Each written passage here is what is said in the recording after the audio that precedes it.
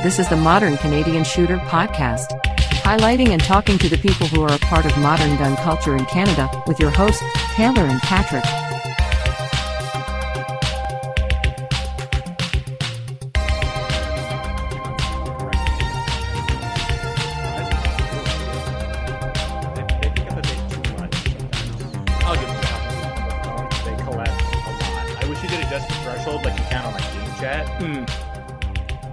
Yeah, that would be that. It's only a matter of time till like the next iPhone update. Excuse me, where it's just like, yeah, there's going to be some sort of where you can adjust the gain on them kind of deal. Yeah, the audience isn't just listening to us riff about this, are they? Well, we usually start off with some sort of like 2-minute starter, just so it feels like they're joining in a mid conversation. It's one of the things I've learned from listening to podcasts. But anyways, let's get on into it. Welcome to another episode of the Modern Canadian Shooter Podcast, where we talk about things that are modern and Canadian and shootery. And today I'm joined again by Skyler Mowatt, who, if you don't know about him, that means you didn't listen to the last episode of the podcast and what he did with Door Gunner Photography and 58 other people, including myself, a couple weekends ago in Prince George. But he does two forms of shooting, both guns, and he's also involved in the film industry. Which, you know what? I'll let you take from there, Skyler. Introduce yourself to the guests. Well, I'm Skyler Mowatt. I'm a stunt performer in the Vancouver film industry, and I also shoot. Just like probably everybody listening here, I've been competing since 2016, 15 or 16, depending on how you count it. And since then, the gun thing has become kind of a specialty of mine in film. So like people know me for that. They know I'm into that. And so yeah, naturally that's definitely shaped my career pretty strongly because of that. But stunts is my main thing. So it's a general thing. It involves a lot of martial arts and falling down and basically whatever the job calls for. But they also know you know your stuff with the guns. So, teach actors, help other stunt people not look like shit on camera. You know what I mean? That kind of thing. Mm-hmm. So one of the questions I had, just thinking about it all is, what came first, acting or shooting? Definitely acting, actually. Yeah, I did go to Capilano University for acting for a bit, and then just kind of realized it wasn't my bag. I still do act. I still audition, but man, it just... I guess I was just so the odd man out in university with it. You just feel like you're in just like a lunatic asylum. Yeah. Like the theater kid energy was just too much for me. I just couldn't do it. I'm like, you know what? Maybe this isn't. Maybe I don't jive with this culture as much as I thought. But yeah, it was like a good little experiment when I was 18, 19. So yeah, that definitely came before any shooting stuff, though, for sure. Well, I was, even though I didn't I know how to act, I guess, because I took a lot of acting courses and shit. And actually, the reason why I graduated on the honor roll in high school is because of theater courses. But I can confirm that theater kid energy is just like, how do you even explain it? Exhausting. The only way I can describe it. I'm just drained. Yeah. I'm drained right away. And also, I mean, it comes with with the first name and the type of kids they are, but just the drama and everything. Like everything is always a fucking audition. Like if they walk into a room and they're late on doing their I remember like, oh my God, I'm so late on doing this project. It's like, bitch, calm down. Like you've still got like a day to finish that science homework. Like nobody's watching in the theater right now. There's no scouts here. Like calm the fuck down. Yeah. No, they're like performing to each other when they're in large groups, I've found. Mm-hmm. And it's like, who can be the loudest, funniest person, you know what I mean? And it's just a competition for volume at a certain point. And I'm just like, man, I just can't do it. Look, not to shit talk all actors. My girlfriend's an actor. You know what I mean? So obviously there's plenty of sane ones that are all like, you know, balanced and whatnot, but I would definitely say they're the minority. Yeah, I would agree. Even actors would agree with this, I think. I don't think I'm being unfair. No.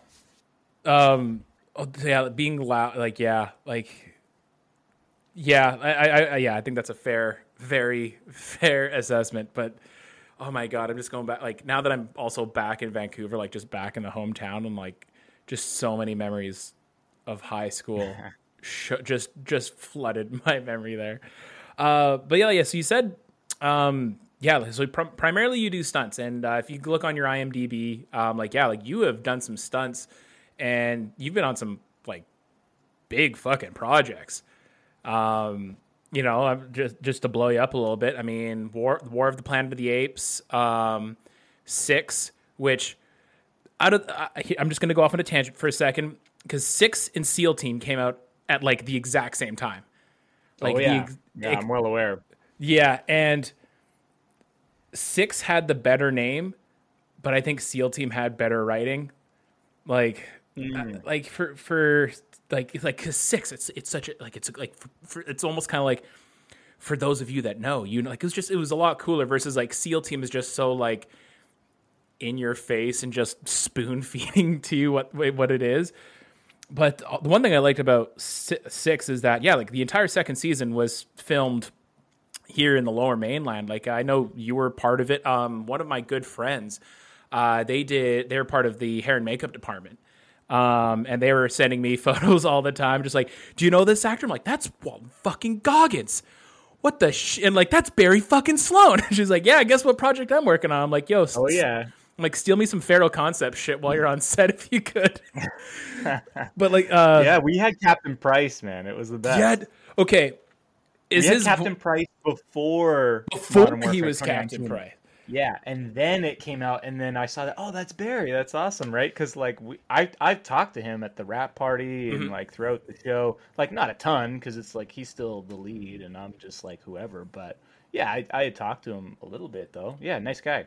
Is his voice as soothing? Is it more soothing in person than it is over video games and TV speakers? Okay, all actors, and I mean almost all of them, use a fake voice when they act. It's not the same voice. It's not the voice you and I are using right now. It's the difference is so huge you can't even believe it sometimes. If you hear them in person, I'm not even saying this necessarily Barry, because look, he is British and like that is his voice, but is it being put on? Yeah, 100% for sure. They're all putting on a voice, almost all of them. Like, it is a crazy thing to realize when you actually talk to them and then see them on camera and see the difference. That's not your voice. What are you doing? All I'm picturing now is Barry Sloan with just a prepubescent, whiny, cracky voice. That's all I've got. That's the image I've got stuck in my head now. Yeah. Hilarious as that would be, it's definitely not like that. He's still, you know, he's got a normal voice. It's just not like, go to talk. Where's Crafty? You guys know where the Crafty is. Brother T6, go and talk. Go and full talk. Soap! Going Crafty. So that'd be cool, though. Back to movie stuff. You know, I'm just thinking about projects like big gun movies. You know, like John Wick is a great example. And we've been seeing a lot of large action film industries, projects lately. The actors that are part of them have been going out on their own time and getting familiar and proficient with guns. I mean, like, we look at all the training that Keanu Reeves did for John Wick. And I think Will Smith did some stuff for that, for Suicide Squad. But, like, we're seeing actors now, instead of just, you know, having the military consultant or armorer on set just say, like, oh, yeah, this is how you do it. They're going out and training, which is really cool to see. Yeah. Is this also, do you see this happening on some scale when it comes to the TV, you know, to the Canadian film industry and the projects that you've worked on? Not quite to the same degree that I would want, I would say. Like, they're not getting a full training cycle in the same way. Like, with Keanu, I mean, he was training. I'm not even sure quite how long, but it was for sure minimum 3 months, probably more. He was probably training for a year before that, so he was just looking sharp right away. As far as I've seen, I haven't seen a ton of extensive training cycles where the gun stuff is concerned. I find when it comes to the martial arts, like we need this person to do all these fights, there's a lot of will there to get them on a training cycle because it's understood that that's what they need. But I don't think that same understanding always carries over into gun stuff, tactical stuff. Like, it's just one of those things, you don't know what you don't know, what goes into it. But they do have some inkling of martial arts. They're like, well, cool. If they're a Muay Thai fighter, we should have them do Muay Thai for 3 months before we do this movie, right? Makes perfect sense. But with the gun stuff, they're like, well, I don't know. We'll just have an advisor, just kind of tune them up, or like it's kind of the seminar mentality. Like, I'll take the seminar and then I'm good to go. And obviously, that's just not how any of this works. But yeah, so look, it's getting there. John Wick's definitely a big catalyst for the right direction for that stuff. But yeah, is it where it needs to be here in Vancouver and TV with the gun training stuff? Like, not exactly. I think it could be taken more seriously than it is, for sure. But I wonder if part of that too, you know, I wonder if, you know, for some actors and you know, stunt performers like yourself, if our Canadian gun laws kind of get in the way of that. Because like in the United States, I mean, you know, they have their Second Amendment, you know, literally you could go to a gun store and you like, you know, if it's, you know, as long as you're NFA, you know, compliant, you're not a convicted felon, but like, yeah, you could just go to a gun store and shoot on BLM land down there, Bureau of Land Management, which in Canadian terms is Crown land. Like, yeah, you can just do that. And also a lot more options for training down there. Where in Canada, you know, it's not as big. Like we're starting to see training companies pop up. Like you have Dragon Risk Management, you have Veritax Solutions, you have Rose Solutions, Phase Line Green. Like there's a bunch of companies out there, but also like, you know, for an actor, I'm you know, I'm looking at it this way. Like, okay, like you get the part, and you know it's going to be a firearm film, and you want to train. Like, unless you go to like an indoor range or something like that, or you hire someone to train you, like it's really difficult when you think about it in Canadian terms. Because if you get that part, well then, and you don't have your PAL, well, now you have to go do your PAL, and now you have to wait, you know, 3 months to a year to get your license. Like I wonder if, you know, that, you know, to play devil's advocate, if that has something to do with it, is the whole Canadian. Oh, it's a major impediment, honestly. So to think of it this way, I mean, AR platforms are obviously the most used platform just in general, as well as movies, right? So if I'm going to train them on an AR platform, well, I guess you're shit out of luck because they ban those. And I can't even bring the one I have to the range to show you guys the ins and outs of it. So I'm basically limited to like a gas airsoft rifle or something like that, which, to be fair, it gets you can get pretty far on the 100%. with that. Yeah, it's actually a great tool, but it's just never going to be the same. Obviously, you can only get so far with that, and then so if you need to get them up to speed on things that would be in the OIC, then you kind of need to now get an armor with their prohibited license and get like, it's just the red tape you now have to cut through is just so much more, right? Not to mention the cost, because, you know, those guys don't work for free. God, no. Nor would I expect them to either. Yeah. So, yeah, super annoying. And then, you know, also actors, when they're just looking to get to better themselves in that department, I mean, having your own equipment goes a huge long ways than even just like taking a couple classes. Like it's almost better in a lot of ways just for the familiarity, and then once you get familiar, then go take some classes from people who know what they're doing. Like that would be a great way to do it if you could get a pistol, an AR, that kind of thing. But yeah, now that's all kinds of fucked up, as we all know. Yeah. So yeah, it definitely affects the film world quite a bit, actually. Like if they want an AR on set at all, let's just say the actor's just taking it apart on a table, you know what I mean? Like in that scene in the town or something, you know what I mean? Yeah. They now need an armor with their Prohib license just to stand there and babysit an AR. Wow. Whereas before, you could have a props guy with their pal, just bring it on, and maybe take it back to the armory or something like that. But now, yeah, it's just a lot more expensive and complicated. I wonder why. I mean, maybe it's just because I wasn't looking hard enough or didn't see it. But like, I wonder why we're not, when it comes to Canada's gun laws. Because I mean, like, you think about Vancouver and how much money the film industry, both TV and movie, just pours into the economy here. I mean, I'm literally across the street from 3 movie studios right now at my hotel.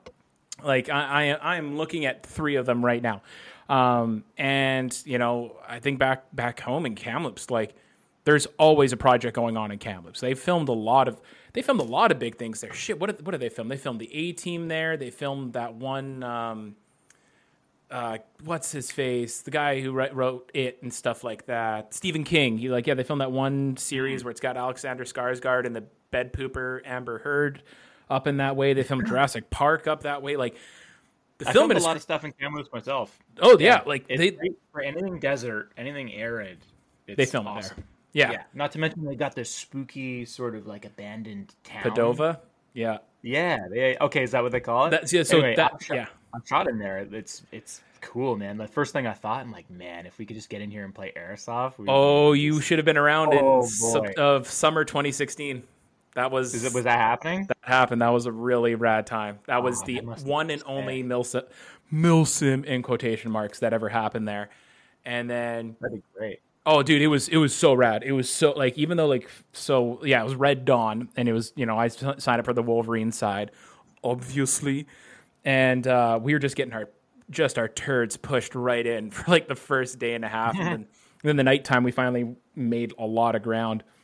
But then it was supposed to happen again the year after, but some really sus shit happened, and like really, really sus shit, like. A week before it went on, apparently the owners of the land caught people playing their own private game of airsoft there and trespassing, and then they canceled the event on the organizers, and then the organizers didn't pay a lot of people back for their tickets. Like some really interesting, the timing of this is. Yeah, the timing of this is quite interesting. Yeah, but like it was a great field to do it. I've told that one story where myself and my buddy Mike and a few of us went into a building that was supposed to be taped off because it was just in it. The best way to describe this building was asbestos farm. Oh, that was there. That was there. Yeah. Oh, okay, that makes a lot of sense. Yeah. A lot of those buildings are old. Yeah. Yeah. I wouldn't want to be crunching through there. It's probably not stable either. If I get cancer, it's going to be either from my job, the 10 years that I smoked, or going into that building. I can narrow it down to those 3 things. Who will win? But I know when it came to C21 and stuff like that, the film industry was a little vocal about it because that's when it targeted airsoft guns, and the film industry said like, look, now especially for our lower budget, not, but I don't want to say low, but smaller budget. Let's say smaller budget projects, like getting an airsoft. All of them are using airsoft. There you not go. Even just the lower budget ones, absolutely all of them. Because it's just it's $300 for an AEG that looks exactly like an AR platform, and then they were talking about banning them with C21, and that was the one time I saw the film industry actually speak out and say like, how about you fucking don't, because we need these for props, and you've already made it difficult. But I'm wondering why, we haven't seen the film industry be more vocal about some of the other things we've seen happen in the past couple of years here in Canada. Like I think that's a pretty simple answer. It's just a highly politicized subject, and film, obviously, look. We know like there's politics in the film business at multiple different levels, but I think it really depends on what department and what level you're at. That's what I would say. It, like to most people who are hearing this, they probably have an idea that like everybody in film is like left wing and like that's the end of it. But the reality of it is actually a little more complex than that. You know what I mean? Like, I think the further you go up the chain, that is absolutely the case, no question. But like, ask the average grip what he thinks of the gun ban, and you're gonna get a very different answer. Well, and you think that's all I'm saying. Yeah. Camera guys, you know what I mean? Like, Duncan is a camera guy. Yeah, in film. So like, there you go. It's like they exist. They're not all like for it. There's quite a lot more diversity of opinion there than I think is perceived, for sure. Mm-hmm. Well, and I think about it like what you said too. Like, you think about like grips or like, the more technical, skilled, hands-on trades of the film industry. Like I said, like I know someone who does hair and makeup, and they're very pro gun. Like, and like they, now that is surprising to me. Like, because for a minority. Oh, dude, like for their, pre-wedding send-off, they're like, can you bring down all of your guns and we go somewhere? It's just like, I would love to, but also like, in the Fraser Valley here, there's a bunch of no-go zones for shooting. And define all. She's like anything and everything. She's like, I'll pay for ammo, just whatever you can bring. Like, I want to do it. I'm like, fucking first and foremost, I've known you for, almost 20 years, and I'm just finding out you're very pro gun now. But secretly based. Oh no, and the whole time. And like they asked, like, can I bring some of my coworkers along? And it's like, if they're paying for ammo, like, fuck yeah. I wasn't able to do it just because of time constraints and also space in my vehicle. But I think, like more hands-on skills, you could almost do the whole like, well, blue collar versus white collar, right? Because it is one of those things. Yeah. It looked just like a lot of things. It definitely splits along those lines oftentimes. And then you get those edge cases where they surprise you, like with the hair and makeup lady you're talking about. Because look, do most of them in hair and makeup agree with our position on this? I would bet my life no. I would not think that's a fair assumption. No. Just based in my experience, and it is what it is. But yeah, like it's just I would really like to, I think I've covered it once before on the podcast. Not to shit on what you do in your industry, but I mean a lot of negative. What's the best way to say this? A lot of negative stereotypes and false facts about firearms come out from the entertainment industry. I mean, look at Canada's suppressor law. Why are we not allowed suppressors and silencers in Canada? I mean, it's like it could go a couple different ways. Yeah, definitely film has played its part in the sense of like making them seem like a totally different thing than what they are, for sure. I mean, that being said, are they effective in that way? Yes, just not quite as effective as film has played it. And it's just like, but that's no reason for us to not have them, right? I'm 100% with you. We should have them. They have no right to tell us that we can't. It's just that, film has injected a sort of like almost propaganda against it, like almost unknowingly. I'm not even saying they knowingly did this. I just think they hear silencer and they're like, well, it makes a bullet silent. Yeah, but the other thing too is, I would really like to see, the film industry, instead of because they use quite frequently guns just for entertainment, and even whether it's in guns are just entertaining. They're fun. Whether you're watching Keanu Reeves blow away fucking 92 dudes with, actually if you do a round and a mag count, he does the appropriate amount of reloads in a lot of the movies in John Wick. But like it's entertaining, or just going out and doing a range day with the homies. It's guns are entertaining. They also carry along with. That's why we're here. Well, yeah, it's a podcast about it. This is a podcast about guns. You're being entertained right now. Obviously, we all agree. Yeah, like there's, and I say entertaining. I'm not making light of the fact that they have life changing consequences if you do stupid shit with them. Shout out to my boy Alec Baldwin, and the armor on the set of the film Rust. Oh shit. Oh yeah, we could talk about that later. In my personal opinion, it'd be really cool too. And there's a few films every now and then where they actually do it, where they actually like promote guns in a good light. Like I was listening to a review of a movie. It's the new Dave Bautista movie. I think it's a Stephen King book. I was listening to it on a podcast, and the guys were saying like, yeah, it's the first time like guns are in a film and they don't demonize it, and it was like a simple sentence where like it's like two gay family, or like two gay guys. They have a family and they're in the woods somewhere or some shit like that. And Dave Bautista and a bunch of people show up, and they're like, they give them a Stephen King-esque option to make. And then one of the husbands goes like, where's the gun? And the other one goes like, in the car. And like, oh, good.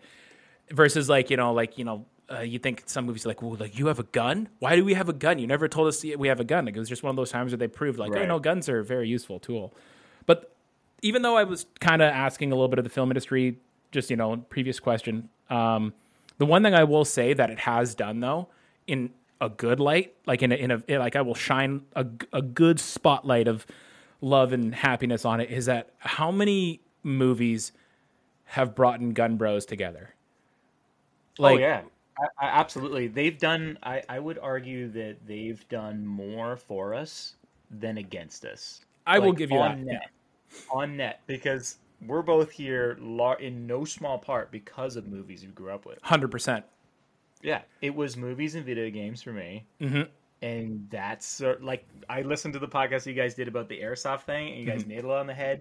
And you're saying that it goes movies, video games, then it goes airsoft, and then at some point you go real, and then at some point you're expanding your awareness into, okay, I'm getting into body armor, night vision, other preparedness, food, water, medical, you know what I mean? It's just this gateway into the whole thing. And the film people, they have no idea what they've been doing this whole time. Like they might be railing against us in many ways, but they don't understand quite to the degree like how many gun guys they've created.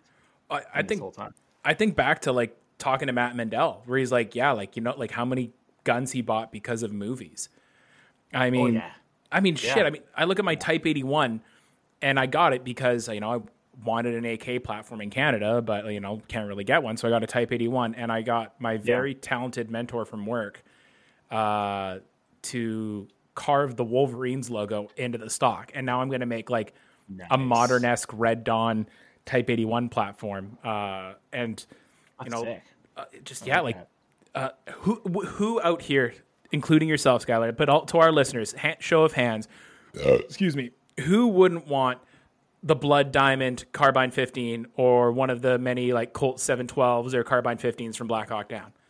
Oh yeah, no, that's a good one. That's a good one. I'd want the Blood Diamond Car 15 and for sure the Black Hawk Down M14. Oh, like, and 100%. It influences so many of our purchasing decisions, or even the decision to even get into it. Mm-hmm. It's just hilarious when you think about it. I mean, I got my GSG 16 because I'm just an MP5 fanboy from movies, and video games, and everything else. Like I went out so far out of my way just to get the body kit from the previous iteration of the GSG, like back before they got sued by HK, and I don't know if you know the whole thing. No. Yeah, basically GSG used to make something that was extremely close to an MP5, and then they got sued, so they had to change it a little bit. That's how we get the GSG in its current iteration. But there's a body kit you can get to get it closer to like something that resembles an MP5 a little more closely in feel. And anyway, I wouldn't have done that if it weren't for all the movies and video games I just nerded out on and be like, this thing is just, I don't know, there's just something about it. A buddy of mine owns a GSG 60, and I'm like, dude, you should do an MP5.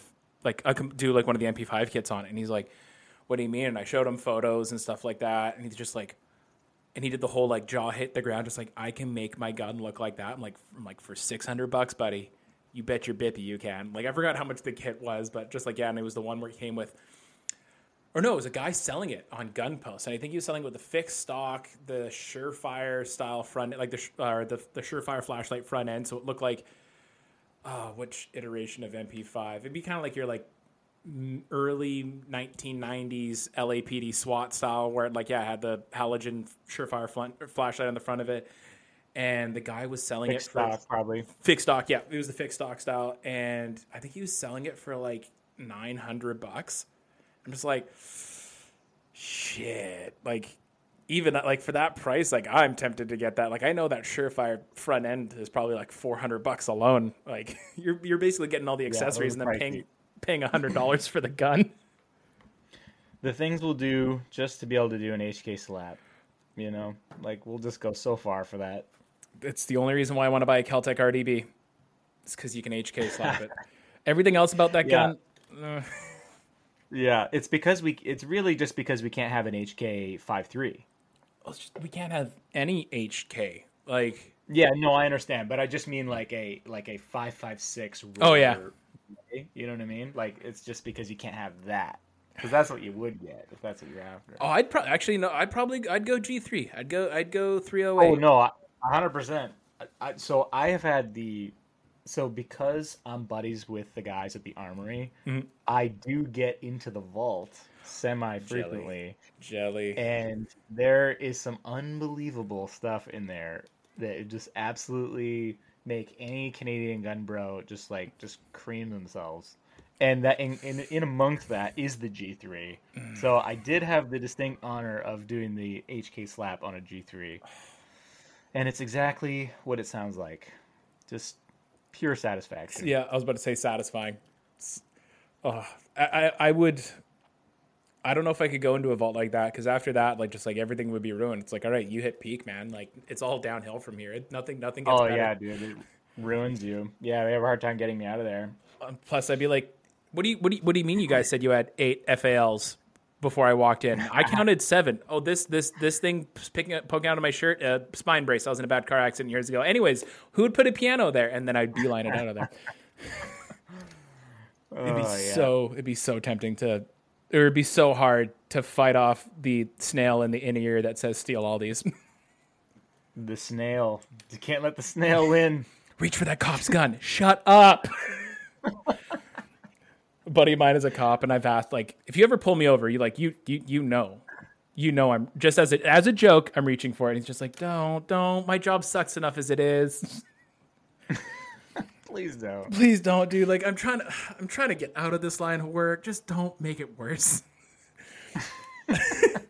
But so cool prank. Cool prank. Filthy Frank. Sick prank, bro.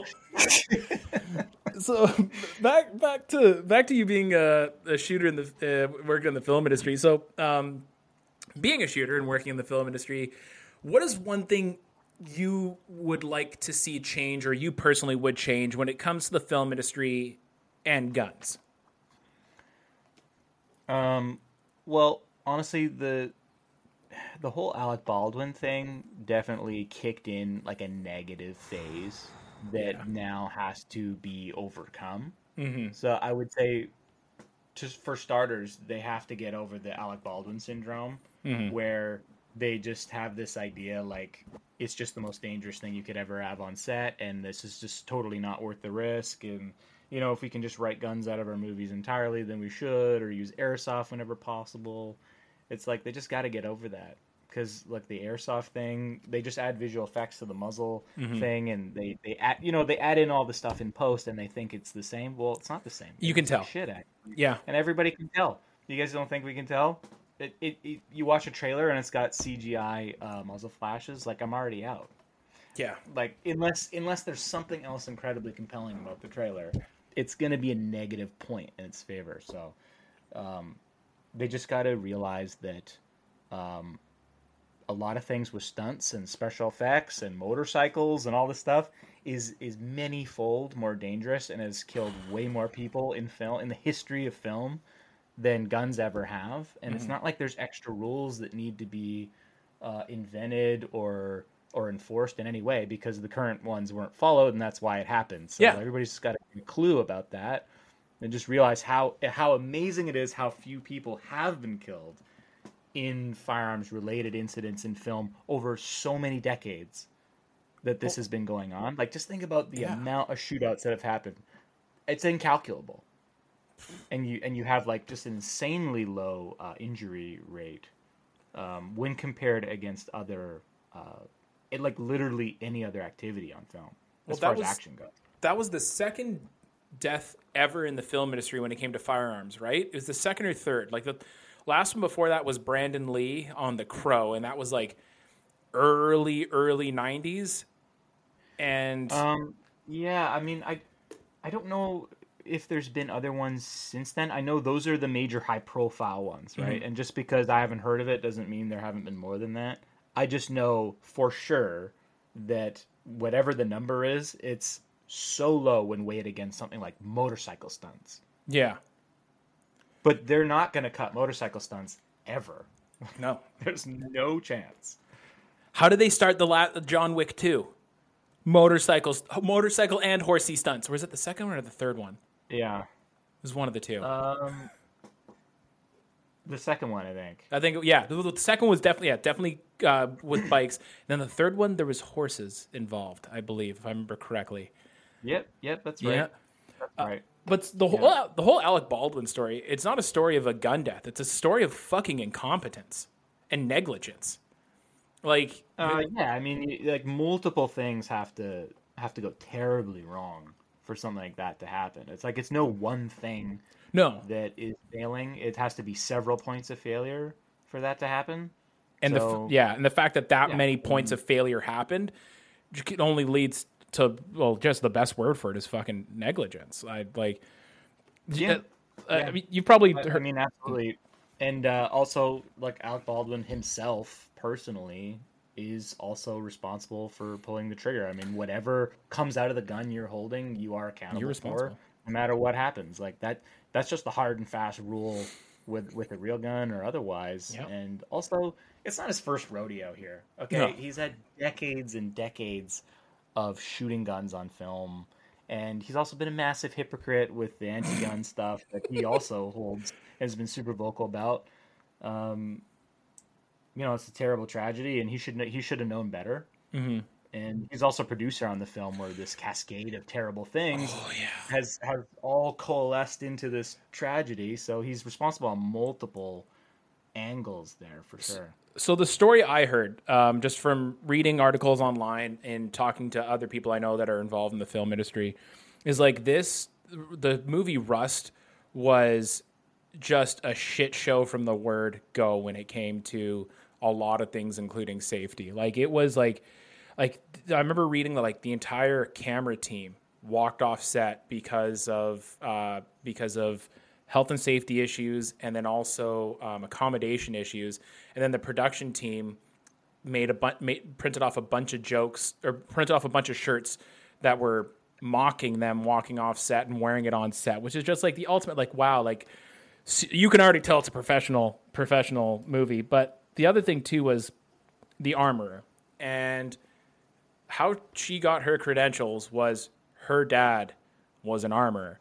My dad's a phenomenal salesman. I couldn't sell water to a thirsty person. My mother is an incredible networking person. I have a little bit of that. I have a little, but my mother knows how to bargain and negotiate. I'm not really that good at that either. That's hence why I'm not a fucking salesman or an executive to some high up people at a company, because I don't have those skills.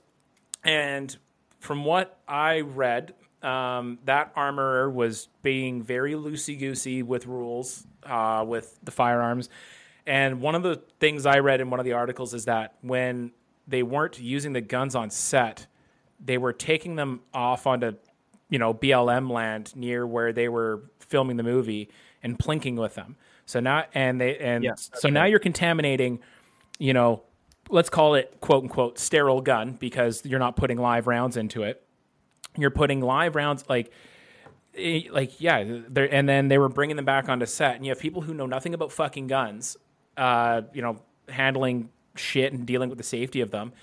And I remember watching the body cam of the cop, like after everything went down and the sheriff's department showed up, and like, the sheriff grabbed her, took him to his patrol car and sat her down, was going to start getting his witness statement.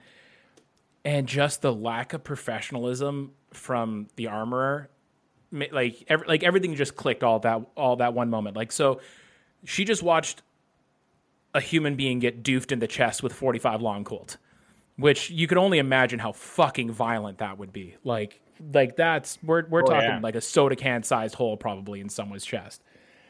Yeah. And the first thing she said to the cop, well, it wasn't like, "Oh my God, is she okay?" Or like, "Oh my God, I can't believe." The first words out of her mouth was, "Well, there goes my career."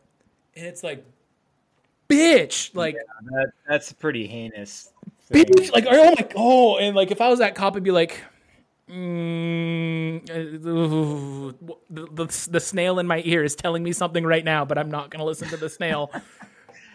But yeah, like, that's obviously super gross. Yeah, and I think it's definitely shines a light on a particularly egregious case of nepotism in film too, like in an area where it just cannot be afforded at all. Because I actually don't know what her experience level was, but we clearly know that whatever it wasn't enough. No, God, no. Yeah, it was clearly totally inadequate, leading to a tragedy. So the nepotism aspect of it is pretty strong in film in general. The nepotism is massive, but it just, you just acknowledge it as just a fact of working in film, right? But there's just certain areas where it just cannot be afforded in any way, and this is probably a clear-cut example of that. Yeah, well, just it's a real shame that that Helena Hutchins had to fucking die because of someone else's nepotism and ignorance and stupidity and negligence. Like, the whole situation is just very poopy. Like, while it is fun to shit on Alec Baldwin because of his just how hypocritical he's been about gun control and stuff like that, taking someone's life is never fucking cool. Like, it sucks. And he has to live with that for the rest of his fucking life, and he witnessed it like firsthand. Like, you can only I do feel bad for him for that. That's the one piece of pity I will have for him. But anyone worth their salt, he should feel bad. Yeah, he should feel bad. Well, did you see? It's all his fault. So. My favorite was there was more shots fired, on Twitter after that whole thing happened, and George Clooney. And this is like, George, you make a good tequila, you're sexy, you aged really well, but you just, here, I'm handing you a B emoji right now. You're going to need that for after I give you this aced fucking rating. And George Clooney went on record saying this could have been simply avoided if Alec Baldwin wasn't a fucking idiot and knew, instead of preaching anti-gun shit, spent a minute or two and learned some gun safety and gun rules. Like, that, this all could have been avoided. And then Alec Baldwin got on the soapbox for a minute and saying "Oh, well, I've been 20 or 30 years handling guns and on set, and I have a system that works and it's never let me down." And then George Clooney tweeted something back. Yeah, is that right? Yeah, George Clooney tweeted something back like, "Really? Then why are we having this conversation?" Wow. Yeah, this isn't the argument you think you're making. Yeah, now. Right now, I'm gonna mark it because we're just for that, George Clooney gets a base rating right there. I've marked it so that way I can fucking put the bass drop on it. Yeah, but I guess so, man. Yeah, regardless if you're pro or anti-gun, I think we can all agree if guns are involved with your job, whether you are law enforcement, military, conservation officer, or in the film industry, learn the 4 basic fucking rules of a gun. And they're not hard. They're not difficult. But it used to be more of a thing that was expected to learn when you were a child, and now it's just treated like alien technology that was just going to get up and start blasting people at a moment's notice. So it's treated like fucking learning witchcraft. Culture has to shift back the other way, right? That's really what we need. Agreed. But for this to happen in film, it's like they just got to get over this like Alec Baldwin syndrome, where they're just like, oh man, guns. They're just gonna stand up and blast people. A finger pulled that trigger. So yeah. Oh no! Remember, he said he didn't touch the trigger though. Remember? Wow. I guess they do. Just have a mind of their own after all. Wow. I just been wrong about this the whole time. If it was a SIG P320, then I'd be like, yeah, like JTF2. We'll hear it out. Yeah. Yeah. We'll listen. All right. Anything else? No, don't believe it. I love it when people. Maybe if you dropped it. I love it when people shit on Glocks. We're gonna take a little sidestep. Don't get me wrong. I love the SIG P320, like M17, M18 platform. I think they're fucking cool. When people be like, fuck Glock gang, all my homies that hate Glock. It's all about the SIG at 320 platform. It's just like, yeah. Can you please give me a list of all the times that the Glock has just decided to go, fuck this round in my chamber? The only time I can think of is in one of the early episodes in season 1 of The Sopranos. Really? Somebody drops the Glock, it goes off, kills a guy, and it was a driving point of the entire episode. And I was losing my mind watching it because I was really late to The Sopranos. This I only watched it like last year. I got to get on it. I was like, this would never happen. Yeah, I'd be like, nope, Sopranos is done for me. I mean, if it was any other gun, like, I might grant you guys the idea that this could go off. It just seems too improbable with a Glock. Like, you just smash it against the ground as hard as you can, and it probably won't go off. Well, so there's that one story. Yeah, it was a JTF2 guy or a CSOR guy. Mind you, they said it was because he was using a holster that it wasn't designed to go into. But apparently, he holstered his SIG, and then it just decided to fucking go off. So there's that one story. There's another story out of a law enforcement agency down in the southern United States, if I remember correctly. And then the third one, there was a third instance where a kid on YouTube, it was a really good video, and he had witnesses to back up his statement. Where he's like, yeah, he was doing a steel challenge, kind of similar like what Silvercore does on Monday nights at the range in Langley. Shout out to my boys at Silvercore. But they so he just did his course of fire, and then the course of fire involved him having to holster, and then the timer go off again. And so he holsters, his hands are up in the ready position, and then the gun just fucking sends a round off into the concrete. Like he had burn marks from, and skin, like it skinned his leg. Like he had a little bit of, bit of tissue damage, like nothing crazy, right? And so then he had like 4 witnesses, he had the RO, watching it happen, and 2 of his buddies. And they all said the same thing. Like he holstered his fucking SIG P320, and it just fucking sent around. But yeah, that's what's really frustrating about that too is it just makes people think, like, who are uninitiated, like, hey, this is a thing that can just typically happen with pistols, when it's obviously a extreme outlier with 3 most cases. modern handguns. Like, this is just like totally unheard of in general. Yes. But this is just a manufacturing defect that can happen. But when normies hear that, they're just going to be like, oh, well, that's just what pistols can do now. No, and again, we're talking annoying. 3 cases out of how many 320s out there? Like, there's probably many. Oh, I'm not even defending the 320. It could be a major manufacturing thing for guns. I'm just saying just pistols in general are not prone to this if they're well made. Most of the time, the vast majority of the time, they don't go for I think for 99.999999999999999, and I'm gonna keep on saying that for infinity. A few more nines. Yeah, a few more 99. No, fuck, I sound like that scene in fucking Inglourious Bastards with Hitler.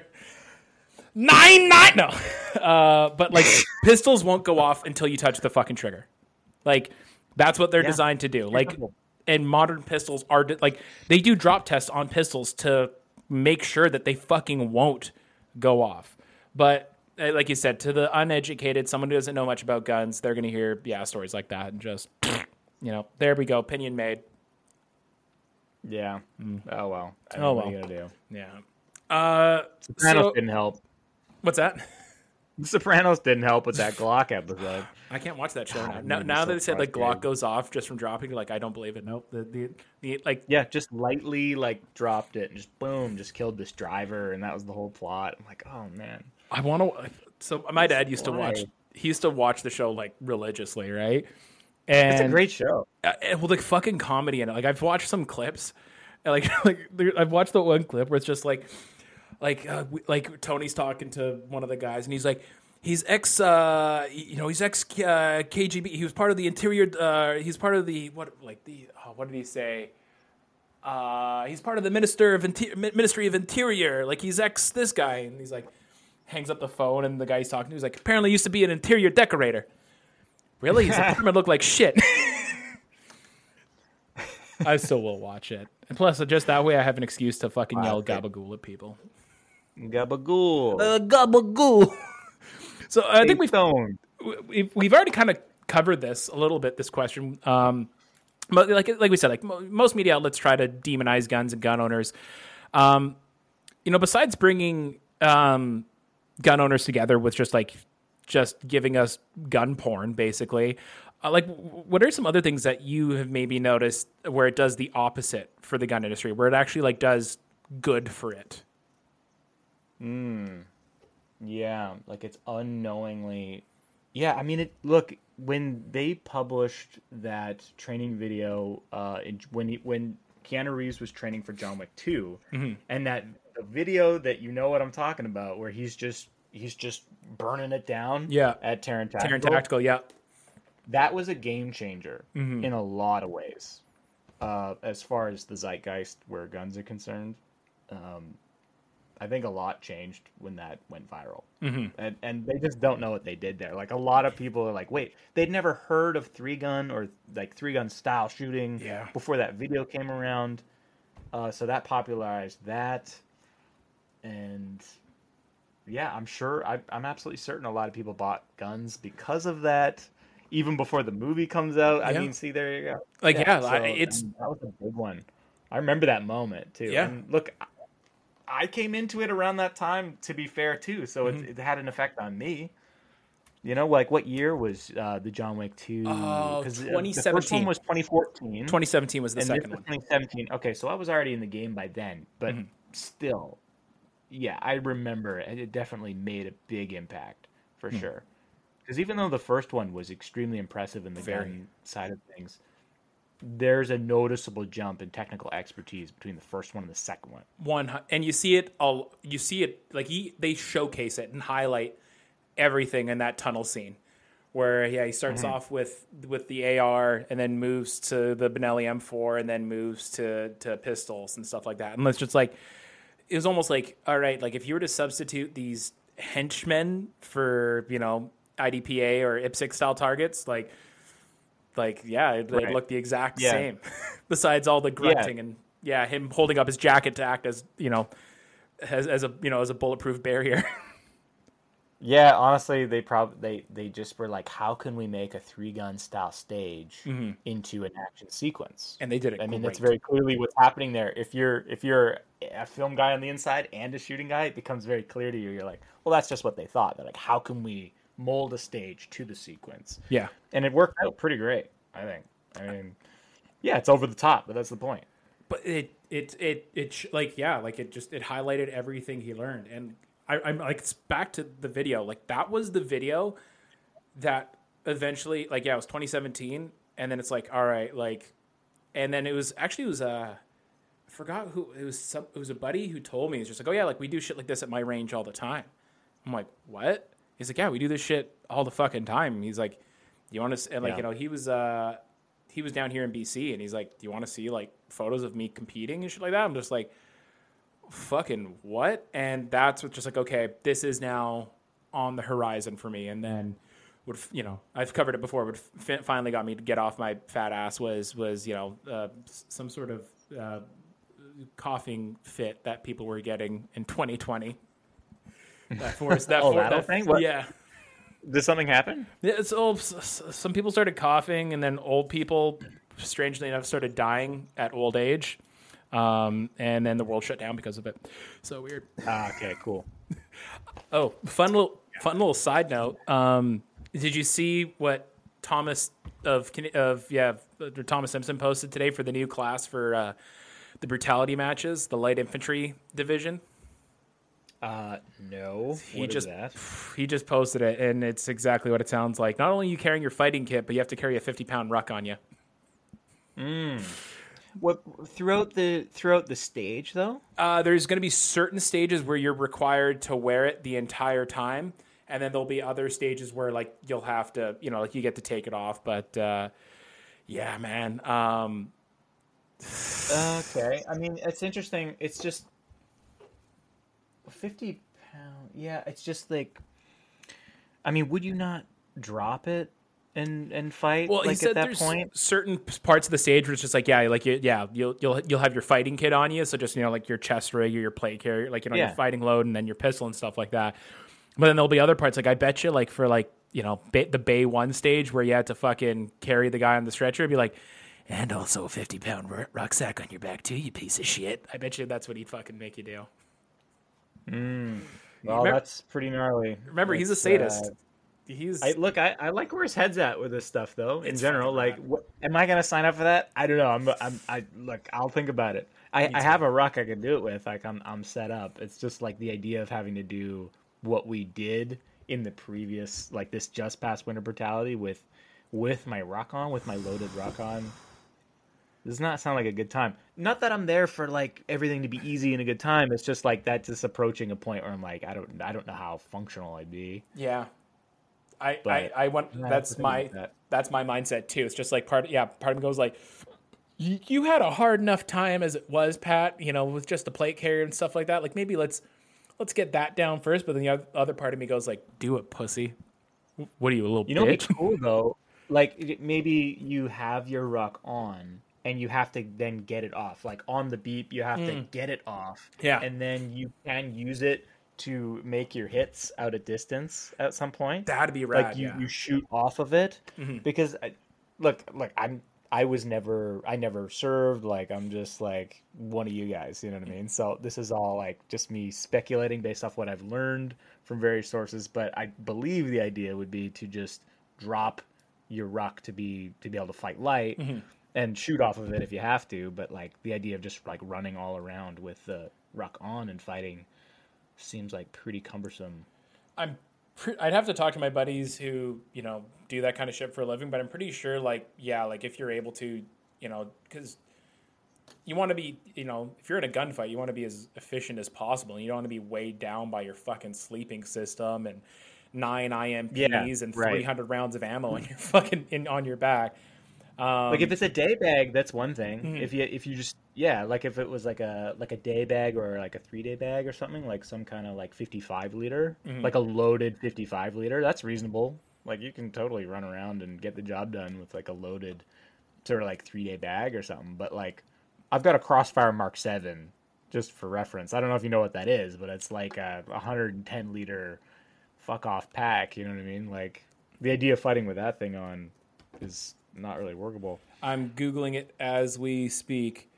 Oh yeah, no, that would be very, very difficult to do any sort of, I have it scaled down a little bit, but it's, look, you do what you got to do, but it wouldn't be easy. It wouldn't be fun or easy. I can tell you that. So one of the things I've wondered about, because, on your social media, you post, like the training you're doing, whether that's firearms or martial arts, and considering it's, your job, it's your profession.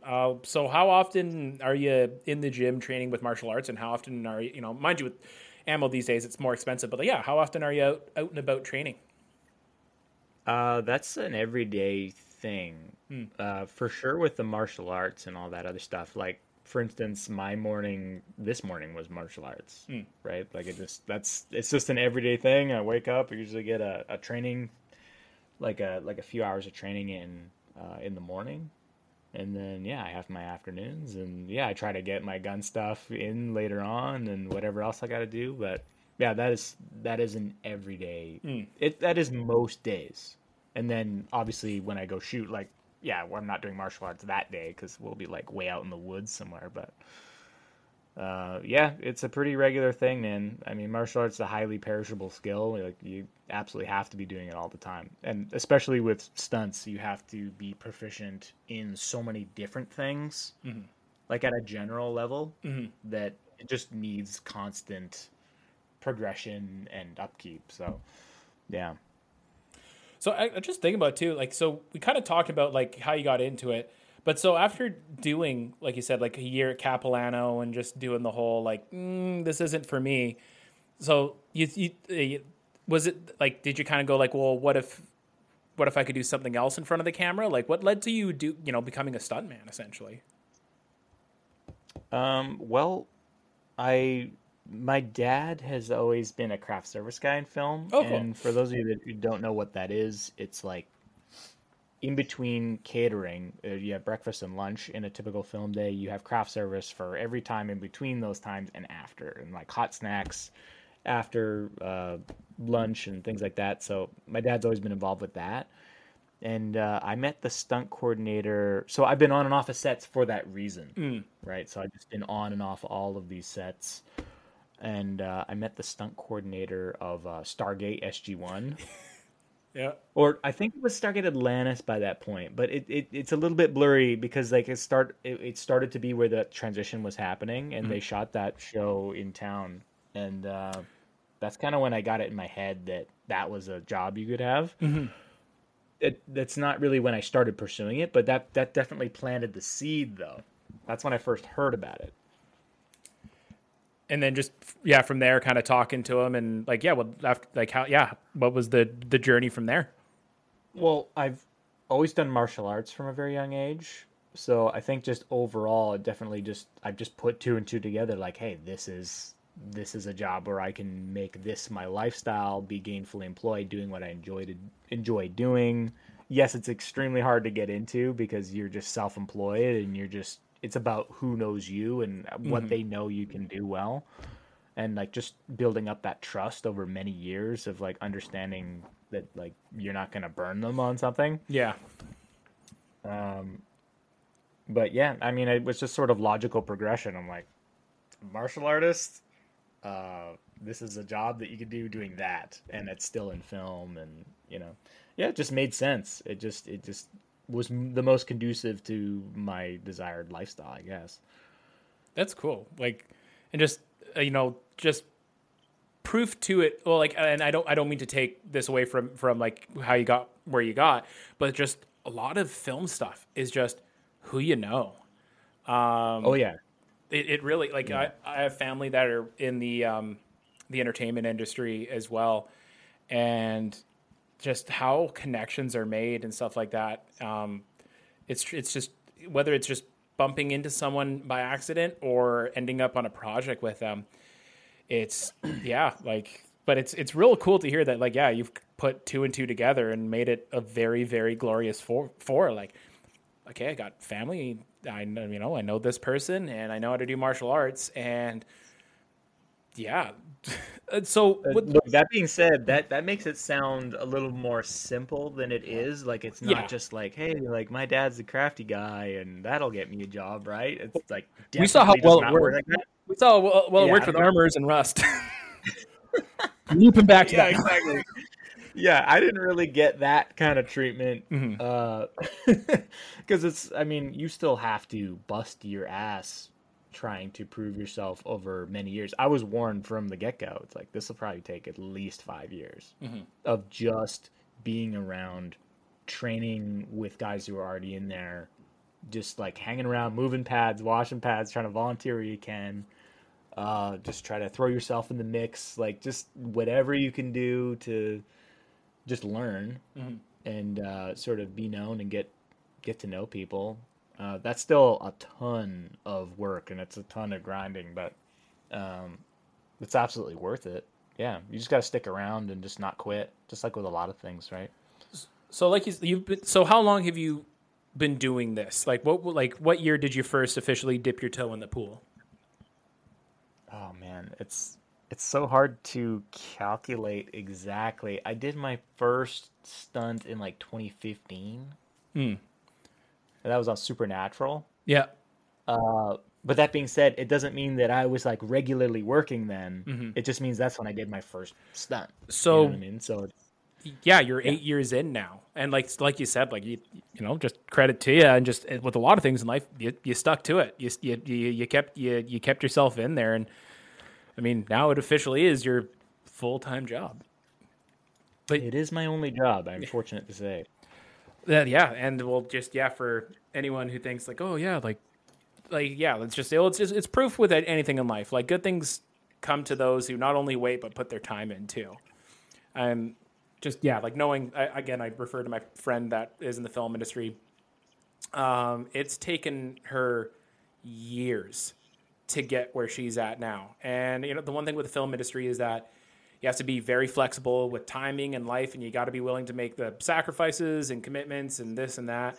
But I look at where she's at now too, and like she looks back at where she was 5-6 years ago, and thinks like, yeah, like mind you, she did it she dabbled a little bit before in hair in the film industry, then kind of took a hiatus and then came back, but she came back with a fucking fiery passion. But do they have to do fucking lawn care right now? Goddamn. For those of you that can't hear it, there's a multitude of weed whackers outside my front door right now. Just like you, she put her time in, she put the fucking effort, put her all into it, and just like you, it's unfortunately what the government's taking their taxes. Yeah, she's getting taxed on it now. Brutal. Yeah. But one of the things I'm so going through your IMDb, you've done some motion capture work, which that really piqued my interest. And do you want to say what game? Oh yeah, let's do it. Let's get into it. Tell them about your experience, because we all play video games and we've all played this video game. So tell us about it. This is something that is definitely for me in the last few years really picked up quite a bit. Which is really cool because I enjoy video games just the same as all you guys for the most part. And this means, so for people who don't understand what it is, there's a space in a studio called a volume, which has a grid of cameras that are all facing inward, and you're wearing a like leotard basically, with these little reflective balls all over the suit that's essentially just tracking your motion and translating that into the game engine, so that they can then layer all of their other things on top of it to present you what you're playing with, right? So yeah, I think I did this. The first mocap thing I ever did was actually a long time before I ever started regularly doing it. It was for Battlefield 5. So cool. And that was at the EA studio, and they just wanted a bunch of mag changes for all these different guns. Mm-hmm. That just more or less mapped onto, because look, they're not bringing in, they did bring in real guns. Dope. But they're not bringing in the actual like World War II exact model that they're going to then put in the game. They're bringing in, like, let's say if it has a right side charging handle, then an AK-74 will get you most of the way as far. If it has a rock and lock mag and a right side charging handle, it's close enough for what they're working with. If there's differences, they can move it. So that was cool. That was a really cool opportunity. And then basically, it just years went by. I didn't do any mocap. And then there was an audition for something gun related where they needed movement. And then I just sent in an audition tape, and then it just sort of kicked off. Like, I worked regular mocap for like a couple years pretty regularly after that, like just back to back, which has been amazing. It's just a really cool world where I get to sort of like the film stunts aspect of it, being a game enjoyer and a gun guy, all overlap in this world just perfectly. And then like I get to be a gun autist where it's actually appreciated. Yeah. And they actually want to know about this stuff, and it's valuable to them. I look at it from a consumer standpoint of video games, you know, being gun aspy as well. Like we'll use the 2019 Modern Warfare reboot as a perfect example. And, you know, how much we all appreciated the little details, whether it's the reloads, the battery of arms, the movements, all that. Mind you, like they had Lucas Botkin. Yeah, like he did a lot of the mocap for it, right? Yeah, couldn't have got a better guy. Oh, 100%. They really pulled out all the stops on that one. They want you want a guy who's going to go twice as fast as the sleight of hand perk. There you go. But yeah, they got Lucas Botkin. For those of you that don't know who he is, like look him up. TRX. If you own guns and you listen to this podcast and you don't know who Lucas Botkin is, you're lacking. You're sleeping. You're behind. Rethink your life. Yeah, or Lucas Botkin, lick my butt kiss. Got him. But like it makes a gun game more enjoyable. Like when it is we're playing gun video games because either A, we enjoy it, B, we can't shoot the real gun right now because we live in Canada, or C, because they're fun to do. And when you just get that little bit of immersion, it's just like I think of like Ready or Not. Like there is little parts in that game, Ready or Not, was just like, oh yes, like that's fucking rad.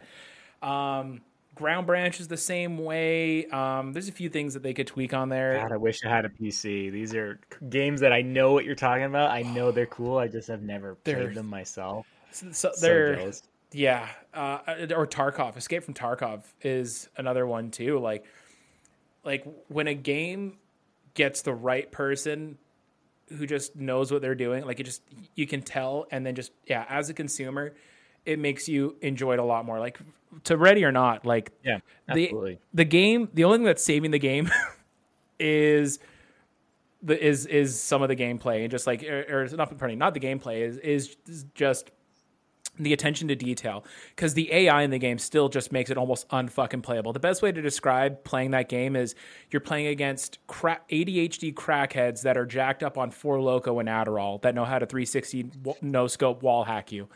That's every fucking AI on there, and it's like sometimes it's almost borderline unplayable. But then it's just like no, like and then also you got mods and shit like that where you can make your guns even more realistic and stuff like that. But just yeah, the attention to detail and the motion capture and stuff like that is really good. And shout out to fucking video game studios for I remember. Do you remember the game Medal of Honor Frontline, like 2003, 2004 for the PlayStation 2? I actually don't remember that one. Frontline? Medal of Honor Frontline. It started off with the D-Day mission. Okay. That was the game that fucking kicked off guns for me. Like that was the original. That was the original microdose of the red pill for me back at the age of 13. Great game, and it was EA game too. So you have some if you're loyal to the people that paid you a paycheck, you must go watch the playthrough of it right now. But I remember watching them doing a little bit of motion capture for it through because I got on the game disc they had some behind the scenes footage shit, and the motion capture was just done by the game developers and the staff of the game, but they watched videos and stuff like that of how an MG42 crew would operate. And they just realized it wouldn't work with their staff. But right away they're like, oh man, but it was a performer. But it made do. But now we look, now we have games that are they're putting in the fucking work. And even though these game developers will release us half a game and expect us to pay $90 for it, as it requires patch after patch after patch after patch, at least they're doing that work, and I'll give that to them, and that's super cool. But what are some of the other projects, if you're allowed to say, that you've worked on for doing motion? Oh yeah, probably the most recent thing that was big was Dead Space. Dead Space remake. Yeah, very cool. So yeah, I did basically all the mocap for that, as far as Isaac and his movement and other little knickknacks in there too, and yeah, so that was awesome. That was definitely I got a good sweat on running grids on that one. Let me tell you, they had to.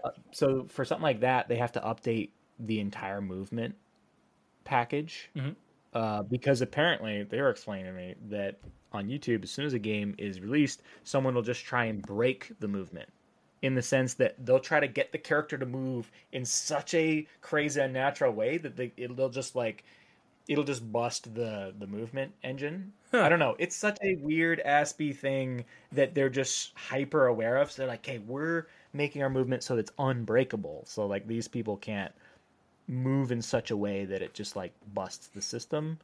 Anyway, this is stuff that's kind of hard for us to like get our heads around, because when we're playing a game, we're never thinking of this. Yeah. But like, think about the way that your camera view is pointed forward and you're moving like back left or something, or and then you turn the stick the other way, and then your hips are like swiveled in this like crazy unnatural way. Like, it's just saying some people will be trying to break it in that way. Yeah. So essentially I have to run grids in a lot of these awkward sort of ways to make the movement happen and like transition. So it's like I'm doing the salsa like in the studio, trying to like just get the movement fluid. Like it apparently it takes a ton of input. You just got to run all these different grids in every conceivable way imaginable, with all these different weapons, by the way, and in different positions, because if it's in crouch or whatever, then they got to be that way. But then once they run it through the AI program, it just makes it fluid. So when that's what it makes it feel like, liquid smooth, when you're playing the new Dead Space remake, right? I never thought of that. Like, we're like, because whenever I think of motion capture, I just think of like cutscenes and stuff like that. I think of like the cutscenes of like Grand Theft Auto or Red Dead 2 or stuff like that. And like I know that because it's acting, they have to do a bunch of different takes and stuff like that, and yada yada yada. But I never thought of like the actual in-game player-controlled movement when you're trying to make the character do weird shit. And now, I mean, for those of you, next time you try to, do some weird shit and make, break your fucking video game, you now have a voice for the victim that you're torturing. So think of that, you assholes. The victims are the developers that are banging their heads against the wall trying to keep you guys from breaking it. But that's just, like I never, that gave me a new, like, look at that, or just a new perspective on it. Just like, all right, Skyler, now we need you to walk backwards as a crab while shooting an AT-4 with your toes. It's such a weird job sometimes that's honestly not off the table at all. There's no way. Guys, we can't shoot AT-4 with toes, right? Like, oh no, someone will find a way to fucking break it and make it the app, so just do it just in case. In this game they do, it's whatever. It's an Easter egg. Just do it. Dead Space is one of those games. Like I've watched Buddy play it sometimes, and I'm not much one for horror and stuff like that. But like just the storyline, and like I've heard, Dead Space is one of those games where just no matter what, like what you're into for video games, just it's one of those games where it seems that everybody loves it. Like it's one of those games where like, oh, if you like video games, regardless if it's Fruit Ninja or Tarkov or League of Legends, like everyone seems to like Dead Space for some reason. So I think that's something I'm gonna have to just to finally become one of those people. I'd actually never played any of the previous Dead Spaces. Like yourself, like I'd never really been like a horror game type of guy, but the developers were cool enough to send me a code for the game download afterwards, like when it came out, which is just awesome. Shout out to them. And I've been playing it. I'm most of the way through the story, and it's awesome. Like the graphics and everything, like the polish of it is awesome. It's really, really well done. It's weird? Pretty cool to see it come together. Oh, is it weird knowing that like the player you're controlling was the movement you did? Like, does that ever hit you? Oh yeah, definitely. It is strange. Especially when you see cutscenes of like, oh, I remember shooting this cutscene. I remember squeezing through this like these walls of plywood or C-stands or whatever. And yeah, I know, it's so funny. One of the questions I had, I kind of brought it up, was like, just like when they're doing takes for like the cutscenes and stuff like that, and like they always make it look like, they have camera angles and stuff like that, much like you would with, movies and TV. Do they, like, I've always, like, I'm thinking like Red Dead 2, just, cutscenes and stuff like that. Is there like a specific area, like, or like a camera setup where they do like motion capture from like that certain angle, or do they just kind of do it Like, do they just do like the whole mocap thing within the entire room with all the cameras and then just kind of figure out the camera angles after? I think this is a bit of a technical question for the tech guys, but my best guess at that is probably a bit of both, because there are actual cameras on tripods in the space still getting reference video. Okay. Yeah.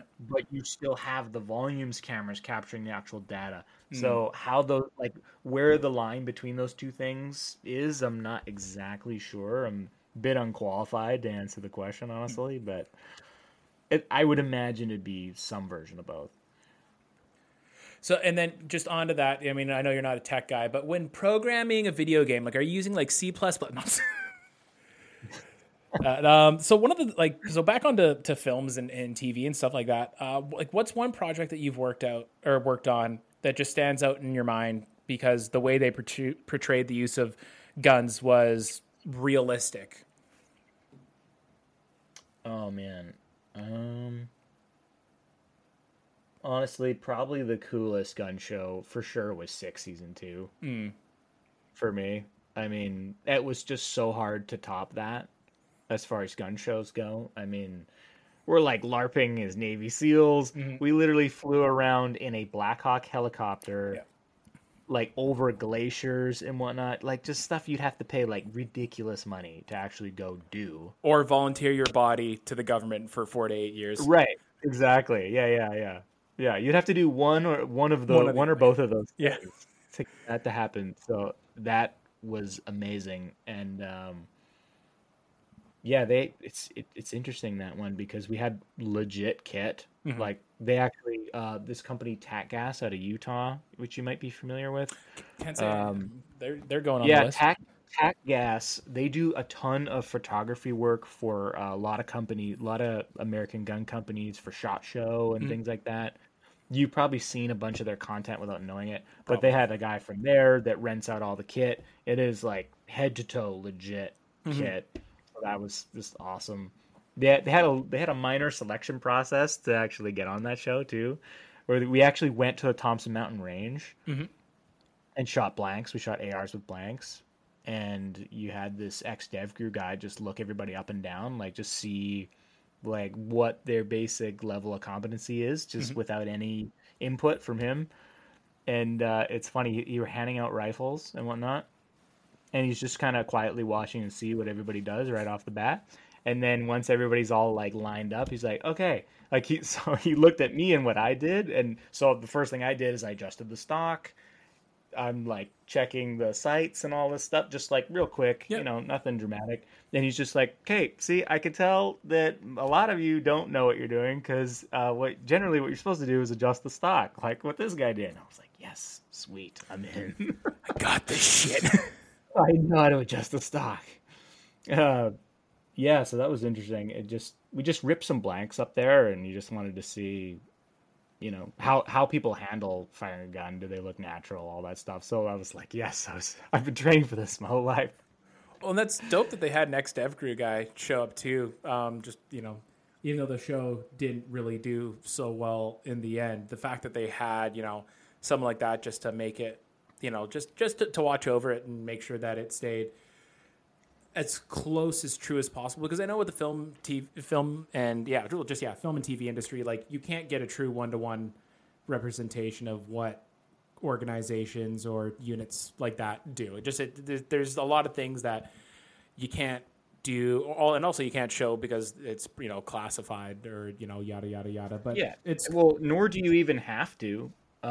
It's the reason that a SEAL team succeeded well beyond 6 season 2 is because SEAL team delivered the action consistently. It did. Yeah. They and 6 just didn't do that. Like, I'm sorry, there was just too much hockey talk. Oh my god! Thank you for saying drama with this and that. And thank you for saying that. Nobody cares about any of this shit. Okay, that's not what they're here for. No. If someone's watching a show called 6 and they know what it's about, it's not what they're here to watch. They're here to watch what SEAL team delivers, which is like balls out action. And look, even if it's over the top ridiculous, like, whatever, just turn your brain off. That's the point. But and that's why I think the show failed, because it would be 45 minutes of a theater piece essentially, and then 5 to maybe 12 minutes of actual shooting and then it would be like that for the entire season until the final episode or 2 episodes where it finally, build up to the climax. And then, but we're like, with SEAL Team, just like every episode is more shooty scooty than it is drama at home. And like, I kind of appreciate what 6 was trying to do, because they tried to show like that, like, you just because you're fucking off putting foot to ass, in some country that a lot of people won't even know how to spell, let alone know what the capital is. Life and shit still goes on at home, which is it's true. Like the job that I do, like just because I go to work doesn't mean that a bookmark happens for the rest of the world. When I come back, problems are still there, and they've actually, if not stayed the same, they've gotten worse. So I do like that, but it's just. Yeah, the audience, their target audience doesn't want that. We want gear porn. We want feral concepts. We want spiritist shit. We want fucking BNVD 1431s and GP and VG18s and H&K 416s. That's what we want. If you want to put a little love story in there too, where maybe a guy gets over the pants, HJ over his Cry Precision pants, dope. Like right on. But look, it's not that you can't have the at-home drama or whatever. Like, you do need some of that if it's well done. But it's just off balance. It was too much. It was off balance. It was way out of balance. I honestly just think that they blew the budget in the first episode, and then they were like, "Cool, we gotta cool it. We gotta cool it for these 3-4 episodes. Start to pick things up for a couple more, and then bam, at the end of the season." Which is like, unfortunately, a predictable pattern. Like, and the first episode. The first episode too, like I remember that first episode because it was all like again, it was all filmed here in BC, and I remember looking like, oh, like I know pretty much exactly where that is, and like there's the Black Hawk helicopter vehicle introduction scene, and like a lot of cool, like it was a great episode, and I remember thinking like, oh shit, like maybe this season like they've learned from their mistakes from the first season, and maybe we'll start to see some more some more shooty scooty stuff. And I guess, like you said, they might have blown their whole budget just that little bit too. Because I'm telling you, that's exactly what happened. And I can't imagine renting a Black Hawk helicopter for even a day is cheap to fucking do either. No, there's no way. I was one of the guys who got shot in that vehicle interdiction scene. Oh no way! I was one of those like Albanians who gets peppered in the vehicle. See, I'm gonna go back. Like I was on both ends of the gun on that day. What's that? Oh, you're both? I was on both ends. Yeah, like I was like a Navy SEAL for 1 second, and then I just hear like, "Hey, Skyler," and I'm like, "What?" And I just come jogging over, and then like, "Okay, quickly go change. You're gonna be an Albanian terrorist." Sick. I'm gonna go back and do you know if that is on any, like if 6 is on any streaming platforms right now? Because I want to go back and watch that episode tonight. It's a History Channel show, so I don't know if they have their own service or what. Like, I couldn't tell you. 6 streaming. Oh no, it's probably going to show up. Yeah, some other. I'm going to take a look, and if there is, I'll put it on the podcast footnotes of where to go watch it. There could be a YouTube clip, probably. Oh, 100%. Like, yeah, I didn't even think of that. Just YouTube clip that scene, you should be able to find it probably a little easier. Makes sense. Yeah, I'm gonna have to. Okay, now that's what I'm doing. Yeah. After we're done this, I'm going to go get dinner, and then, I'm going to go look up vehicle interdiction scene 6. That's the one thing that pissed me off too, is that, like, I love Walton Goggins. He's such a great actor, and the fact spoiler alert for anyone that hasn't watched it, plug your ears for the next 10 seconds, that they killed him off. Like, they officially killed him off in the first episode. It's like, even though like Walton Goggins doesn't really look like the team dude much, like, but looks can be deceiving and surprising, but yeah, the fact that they done did our boy dirty like that, it's like, no, come on. I like Walton Goggins and his giant 5 head and his big old teeth. I just think really they can only get that guy for so many episodes, though. I think it has more to do with that. Like, probably their deal when they got him was like, okay, I'll do this, but I can only do it for this season, so episodes. This is how you write me in, you write me out. Yeah. That's just how it goes. It's not even necessarily that the producers want him gone by the end of that season. It's just what they could do. Well, speaking about, we're kind of going off topic here, but it's on topic but off topic. So, like, speaking about SEAL Team, like, the one thing I really liked about that show is it got a lot of praise from guys in the community just about how well of a job they're doing, and just whether it was gear, movement, this and that. And then, Max Thoreau did a terrific job as Clay Spencer on that show. Like, did a really great job. And then because he wanted to go do this project that they're filming here in Vancouver called Fire Country with Jesus Christ, what a bad show. It's so, I don't know if you watched it, but like, it's so bad. Like, I worked on it a little bit. Oh, I'm so sorry. It's so. No, it's fine. It's fine. A lot of things I worked on are terrible. It's so bad that it's good. But so he wanted to put all of his eggs in that basket, and he told like, I was reading an article. It's just like he told the show, like, yeah, kill me off because I'm going to go put all my eggs in this Fire Country basket. It's just like, you fucking idiot. Like, if that show gets a second season, I'll be surprised. And it's really hard to bring a character back from the dead. Like, that show. Yeah. Clones are time travel. Just throw that in there. It's the biggest cop out. I just think of what they could have done. Like, like, again, spoiler. And then again, if you're not watching those shows, then it means you're probably outside getting fresh air, reading books. So good for you. Yeah, like, he loses his leg, and then, like, he's doing the whole rehab thing. They could have just been like, hey, guys, there's an experimental rehabilitation program, but it takes place in fucking Papua New Guinea.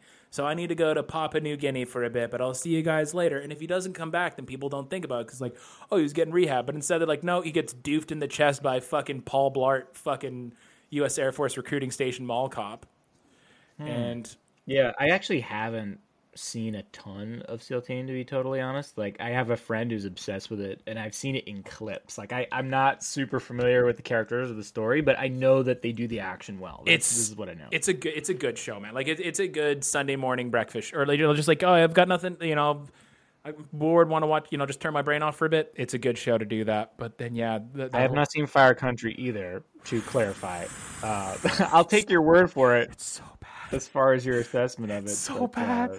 Like, just everything about it is just, it's like it was almost like, what's that program where, like, people are like, I put 10,000 hours of Seinfeld into AI script writer. AI, yeah, and then it wrote me this script about Seinfeld. It's just like, how can we make a really cheesy show about firefighters or wildland firefighters, but also make it so that it's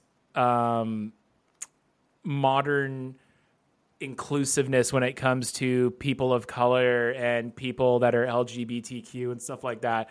And, like, seriously, I see. And it's just like a fucking heartless AI scripted. Like, there's some of the characters in there where it's just like that they put in there so that they could hit their minority checkbox. And it's like, if you were to remove that character from the show, it wouldn't affect it in any way, shape, or form. Like, they do literally nothing for the show besides to be a token this person or token that person. It's really unfortunate because the show itself has an actual, like, the whole correction, people that are prisoners working for Cal Fire is a real thing, and it's a real cool fucking program. But even Cal Fire said, like, we didn't give them our blessing, and we really wish they'd fucking stop making the show. Like, they went on record and said that. Like, that's how bad it is. Wow. Yeah, I mean, I think it's a strong concept, but it's all in the execution, right? Mm-hmm. Great idea, poor execution. Yeah, I think that's the best way to sum it up. But onto something more positive. And one of my last questions here. So, like, you've posted it on your social media, and obviously, like, before you go do, when you're auditioning for a project or something like that, they're probably, the team is probably going to do their investigation, or not investigation. Like, they're going to look into see what kind of skills and stuff you have. So when you're working on a project that involves, stunts and firearms and martial arts, does the directing or production team kind of take input from people like you, or, like, take your skills or knowledge into consideration when it comes to filming scenes that involve martial arts or firearms?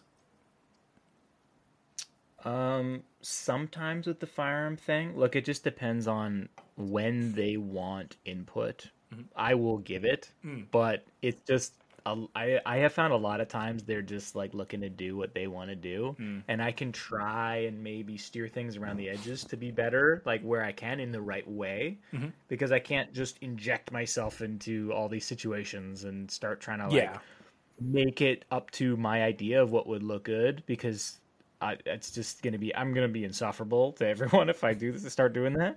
So I just try to I try to change what and where I can in ways that are not going to like totally upset the apple cart necessarily, but it just means I'm only getting a certain percentage of what I would want a lot of the time.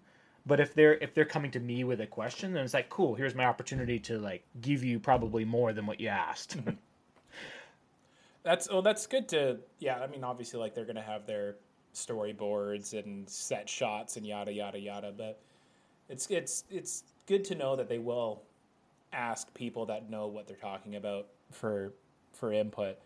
But on the I don't think it's enough to just mind okay. you. I don't think they're like I don't think they're super proactive about like, well, look, you don't know what you don't know. Mm-hmm.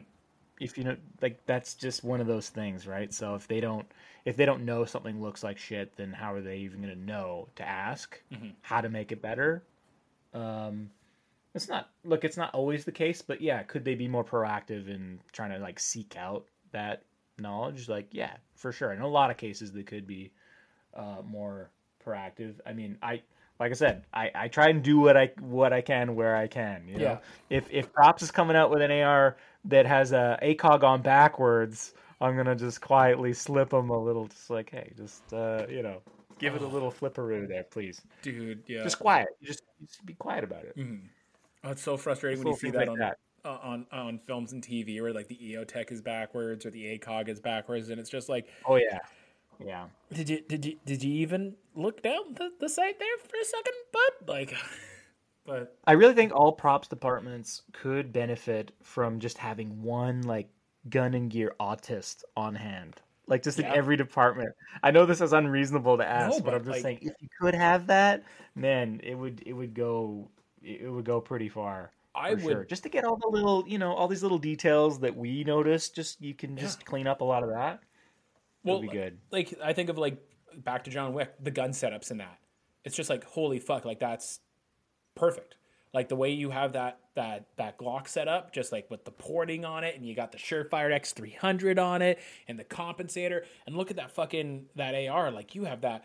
You got the flashlight at the fucking 9 o'clock on it, or 3 o'clock, whatever. And like you got the pressure pad up top, and like oh my god, like and just like everything about it. It's little things like that, and like. I don't really have any context to really do the job besides that I know how to look at photos on Reddit and Google and, Instagram, but just, a little bit of, range experience being a shooter, but it's just like a job like that, even if it was like minimum wage, like I would fucking do that job. Just like, make sure that the fucking prop department isn't making people look like fucking mouth breathers. And just like I think back to what you said when we had you on last time, where it's just like when you tell people like move tactically, and just how they'll just add a bunch of different steps into walking when all they have to do is just walk, but they'll do weird shit to make them. I feel like they just tense up when you say that.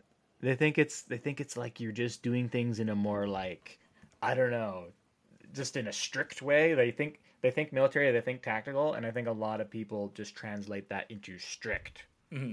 But meanwhile, if you know what you're doing, you're actually going to be more relaxed. Yeah. Because you know what you're doing. The gun is an extension of your body. In the same way, like, look, I trained sword also. I have trained more recently, like, Japanese sword stuff, and you see the guys who are really good with that. Mm-hmm. Same deal.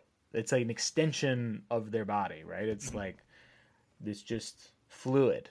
And that's all it is when you're, comfortable behind a gun too. But I feel like people know when it looks bad to some degree. They're like, yeah, but they just can't put their finger on what it is. They're like, I don't know, just like tactical though. But they just don't know how to explain it, which is fair enough. If you're not initiated, then it's kind of hard to even articulate what that means. Mm-hmm.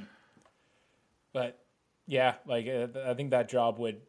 First and foremost, would be a really cool job, but it'd make our very small fraction of viewership just so happy. Like, oh yeah, like look at the way he has look at the way he has his plate carrier set up. Like that makes sense. Well, right. That's the way I do it. Like right. Oh, he's got the cried knee pads in the right direction. I don't know how the other guy got them upside down, but like he got it in the right on.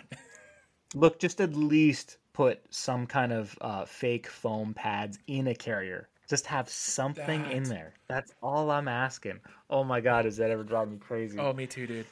Oh, me too. Because it's not that hard to fix. It's not that expensive either. No, you could just get like trauma pads or something, right? Or like what I was doing for airsoft for a while, I was layering up cardboard. Like I took cardboard and like a bunch of layers, and then I wrapped it in duct tape. And plus, that way, if I got shot in the plate carrier, you could fucking hear it too. Because remember, buddies would be like, "Oh, if you get hit in the plate carrier, you can't hear it or feel it." And then like have these fucking pieces of cardboard. Then if you hit it with a BB, it's all wrapped in duct tape and cardboard. Like you'd hear it. But like it not only does it look realistic, but it also does, like, plate carriers look dumb and floppy if you don't have plates in them, because like they need the plates to help keep shape and yada yada yada. Yeah. But little. We're preaching to the choir. I think with this audience, I think a lot of people listening to this would know that. But I think it perpetuates itself in the sense that a lot of props departments and rental houses, they're going based off of movies that they have seen, and then they saw carriers with nothing in them, and they're like, okay, well, it looks the same as that. And that was like a huge movie. So what are you trying to tell me? You're trying to tell me that huge movie looked like shit? And I go, yeah, actually, I am saying that. Yeah. Yeah, there's huge movies that have made just terrible props mistakes, right? And they're all making it because they've seen other people make it, and it just like becomes a self-reinforcing thing. So yeah, I mean, hopefully we can just adjust that over time. It would be pretty cool if in the new John Wick movie he was like wearing a plate carrier correctly or something. Right? Like that, something like that would go a long way. I don't expect him to do that. It's probably not going to happen, but it'd be nice. The new show Terminal List, I think, was great for stuff like that. Terrific job. Like, in general, yeah, I think it was really well executed. Mm-hmm. But yeah, every time you have an instance like that where everything's just like they've dotted their I's, crossed their T's, yeah, it pushes the ball in the right direction for that stuff for sure. And it just not only did that show have a terrific storyline, like awesome storyline, and apparently they're doing a prequel to it too with same cast, which very, very excited for. Taylor, I was a fan of the book before it came out. I got to read the book actually, but the book was like amazing, man. Would highly recommend. I just like how it has BC local boy Taylor Kitsch in it too. Because he's from. Oh, yeah, that's right. He is a BC. Pine Tree Secondary is where he went to high school, which was one of our rival high schools for where I went. And then, then he did some time in Kelowna, and now he's homie's made it. I mean, shit, he played Mike Murphy in fucking Lone Survivor, and then Terminal List, and a few like. Oh fuck! What was that one movie where I think it was called Assassins with Michael Keaton. And he was the bad guy in it, and he did a really good job as a bad guy. It's like they're it's about like CIA, like a CIA hit team kind of deal. Like they're like super secret agents where they go when the government wants someone dead, they send these guys. And this one kid who watched a terrorist attack happen and lost everyone he loved decides to like turn himself into a super soldier. But then the CIA is like, no, you're gonna do it for us.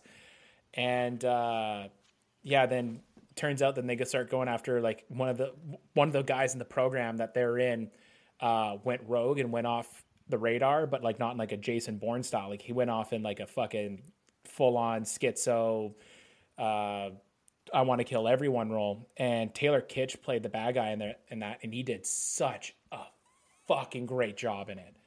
Like, I might have to check that out. I was maybe a little unfair in writing it off when I looked at the movie poster.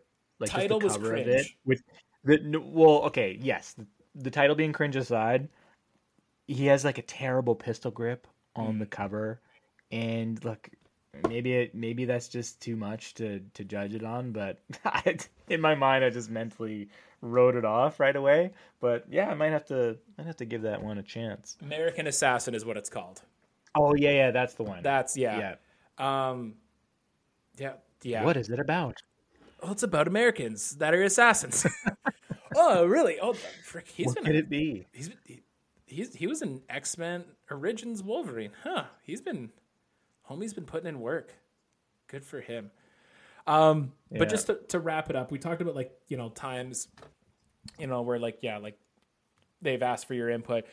Are you able to tell us what's the dumbest request or dumbest thing you've seen on set without outing what project it was? Or like just a time that just made your eyes roll so far into the back of your head? Oh man. It's it's kind of hard to even begin with that. I've just I feel like my brain's blocking some of it out.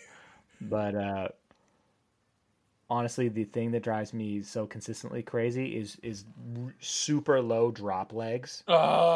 Like drop leg holsters down by the side of the knee that swivels to the front of the leg, and they run and it goes all everywhere, and that stuff drives me crazy.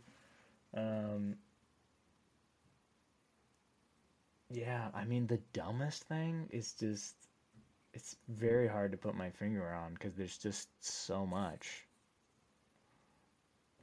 Yeah, I don't know. That's a tough. Yeah, you kind of put me on the spot with that one.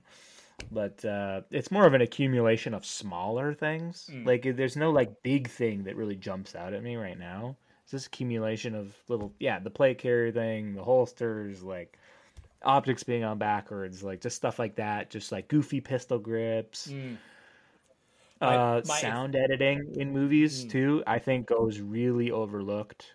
I think a lot of mistakes get made in the sound edit in a movie where they're making gun noises where there wouldn't be gun noises. Yeah.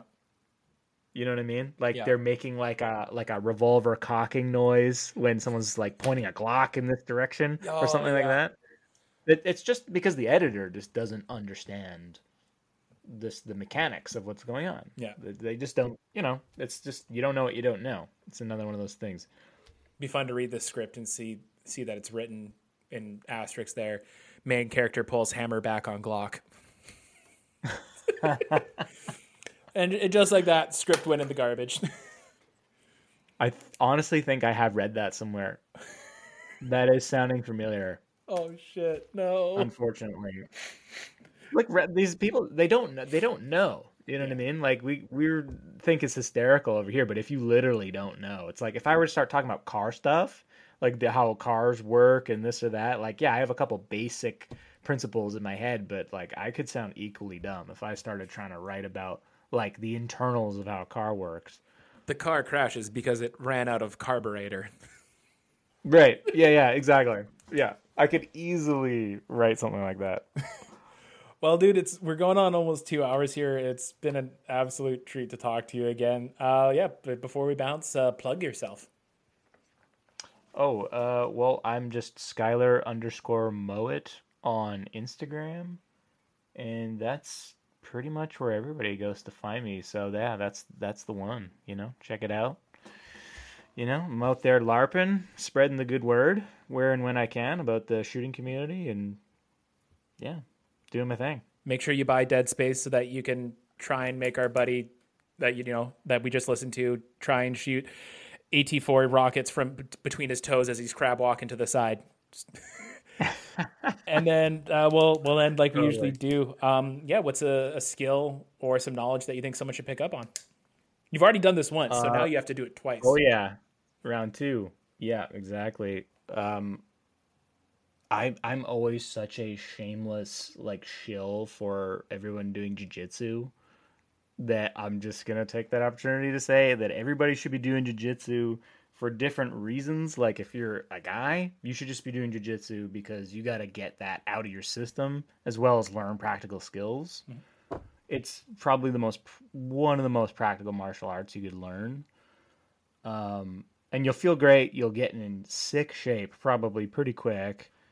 And also, if you're a lady, I understand that there's probably not a lot of ladies listening to this, but if there are, it's just the perfect it's the only martial art that actually works in a asymmetrical fashion. Like you're actually physically smaller, and you actually have a chance if you're very good at overcoming a larger opponent. Like jiu-jitsu, that's actually feasible in jiu-jitsu, where it's say not if you were to kickbox, like as a lady against a larger man. So yeah, I think jiu-jitsu is just great, just for your body, your mind, everything. honestly. I think everyone should at least just give it a chance. It'll be super discouraging at first. You're going to be like, man, I feel horrible. Like, I'm just getting mauled by these big dudes. But if you can just push through the other side, I promise it is absolutely worth it. Like, as a lifestyle choice. Could be one of the best things you do for yourself. And yeah, to the 4 ladies, according to our analytics, we have 4 female listeners. You heard it. There you go. Well, dude, really appreciate you coming on again. And to you, the listener, MCS Podcast, MissyMountainSupply.com. Save 5% off your order. We get none of that money. You just save stuff.